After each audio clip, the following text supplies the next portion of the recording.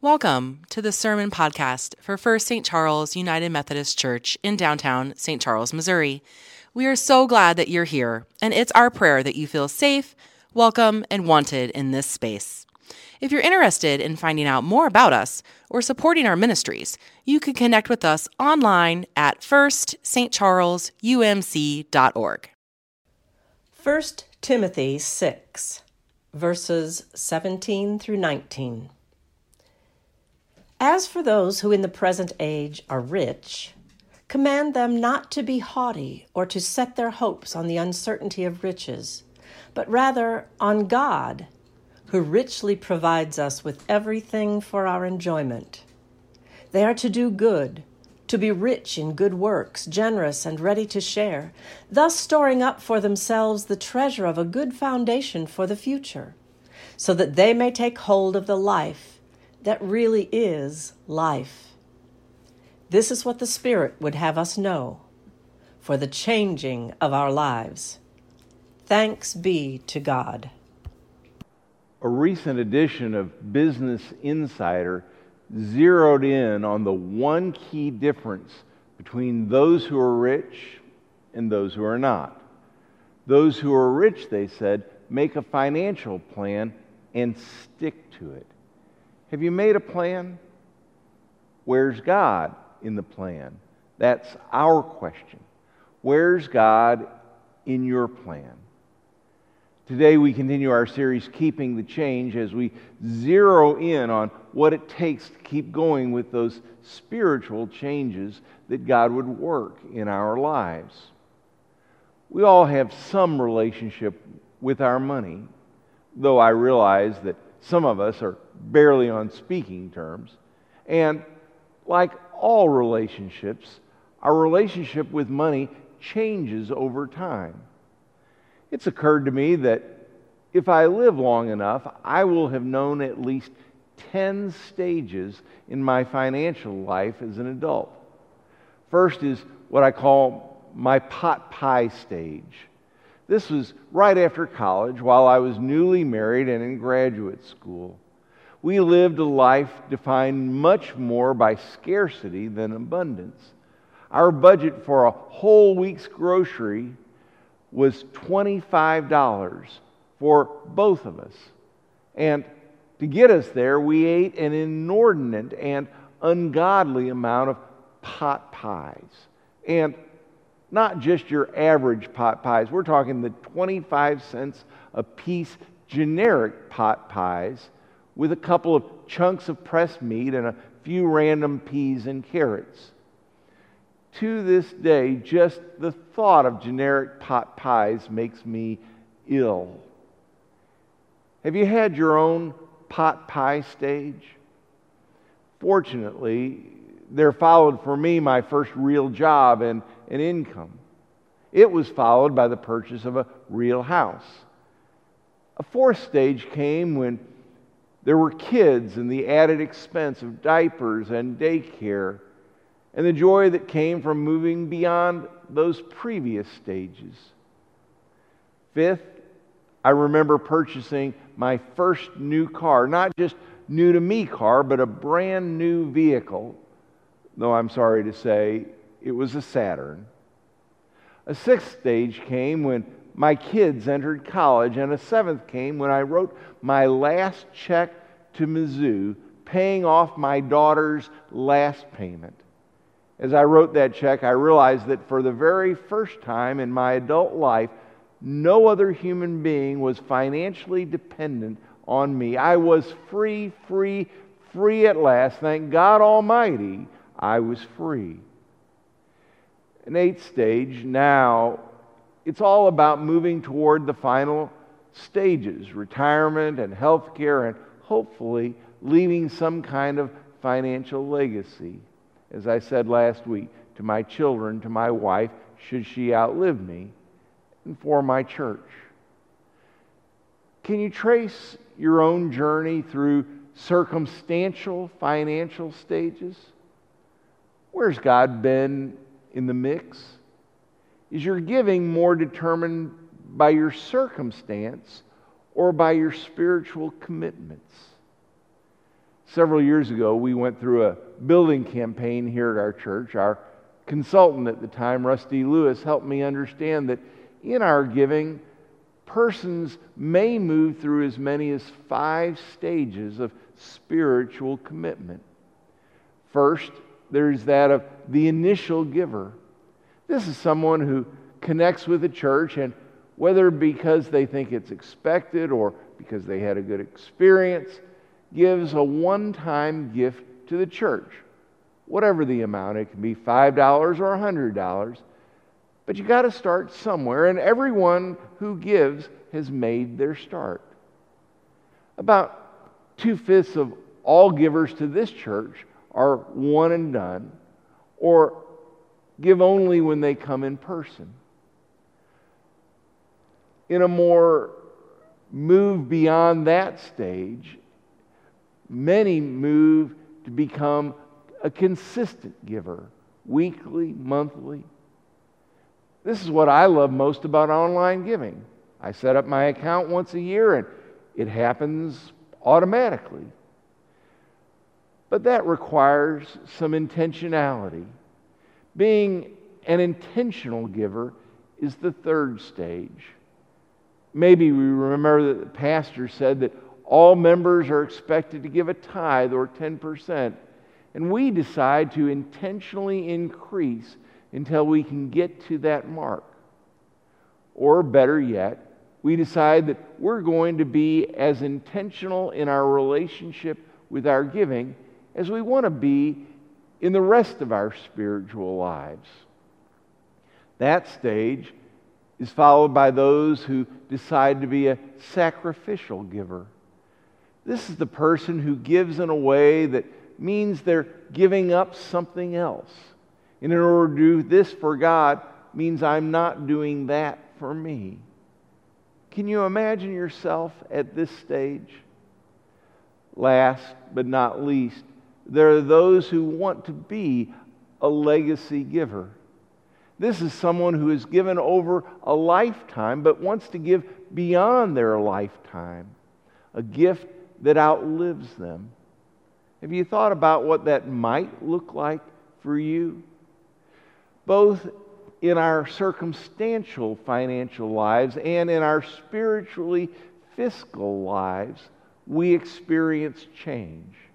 How can we keep the change we want, to keep going with the change and grow through it? Change is the constant. How do we keep the spiritual change that we want? And where's God in the mix? Our text today has the author of Timothy writing, "Those who in the present age are rich." We need to unpack this. First, the present age. The New Testament writers consistently thought about the world as going through stages, and us with those stages. In essence, circumstantial change. 10 years ago, I was being considered for a job as the senior pastor of a church.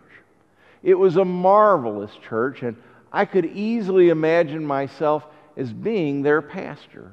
I wanted so much to be that church's pastor. My name was put forward to the bishop, and I was his number one choice. I went home that night and called my wife, overjoyed with the possibilities. Some of you who know me well won't be surprised that I even sat down and sketched out a plan for my first year at the church. I was going to be the senior pastor of the church of my dreams. Then I went to the conference office the next day, and the plans for the church's current pastor to be moved elsewhere unraveled, and all my hopes and dreams collapsed in on me in about a 3-minute period of time.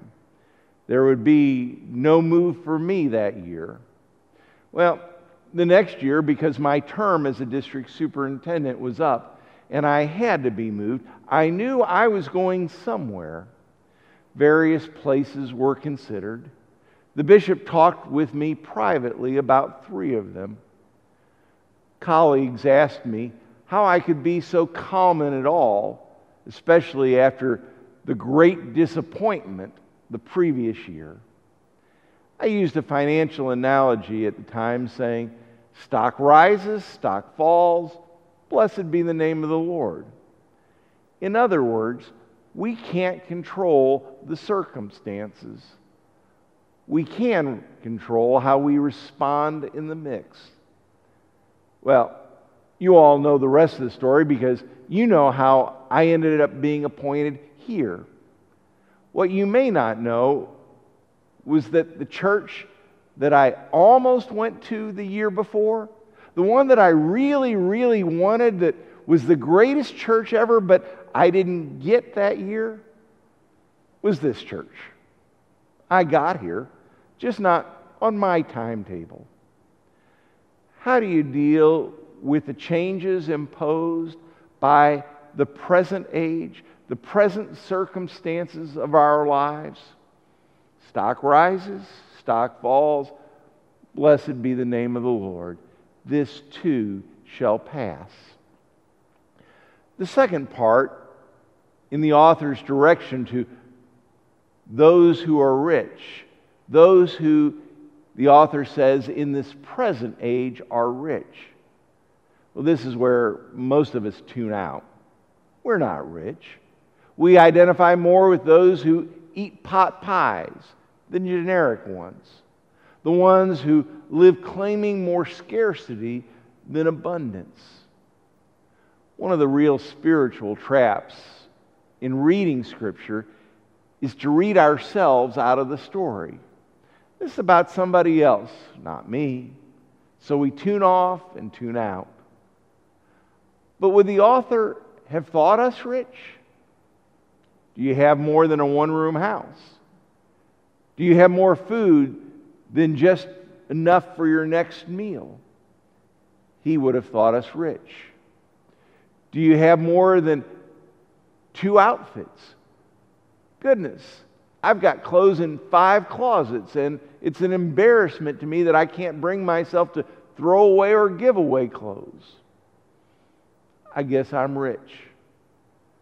Mostly, it was the rich who could read or afford to have their children educated enough to read. Have you traveled more than 100 miles from home? To the writer of Timothy, we are the rich. To us, the writer gives these 4 directions. First, don't set your hopes on the uncertainty of riches, but rather on God, who richly provides us with everything for our enjoyment. Where's God in the mix? We're focused on hoping in God, who is the source of everything we enjoy. Second, do good. Be rich in good works, generous and ready to share. It's not just about us. Life is meant for the sharing. No one focuses on God without also sharing with their neighbor. Verse 19, thus storing up for yourselves the treasure of a good foundation for the future. When we invest in others, we're securing our own future. And fourth, so that you may take hold of the life that really is life. This is what it's all about. It's life here and now, life authentically, life abundantly, the life that really is life. I'm fairly sure I've told you the story that Fred Craddock tells about a friend and his family who were missionaries in China, and they were at some point put under house arrest. One day they were told that they could return home to America and had 24 hours to pack. They could only carry with them 200 pounds. The husband and wife and their children had lived in China for years. What would they decide to bring? They took their scales and began to weigh. They chose and chose and weighed until they had exactly 200 pounds. Typewriter, vase, essential clothes, 200 pounds to the ounce. When they met the soldier at the airport, the soldier asked, "Ready to go?" "Yes." "Did you weigh everything?" "Yes." "Did you weigh the children?" "The children?" "Weigh the children," he said. And in an instant, Craddock says, the typewriter, the vase, the clothes, they were nothing. When we weigh it all out and add it all up, with what are we left? We're left with God. This is my financial plan. I'm sticking with it. And I'm as rich as I could be.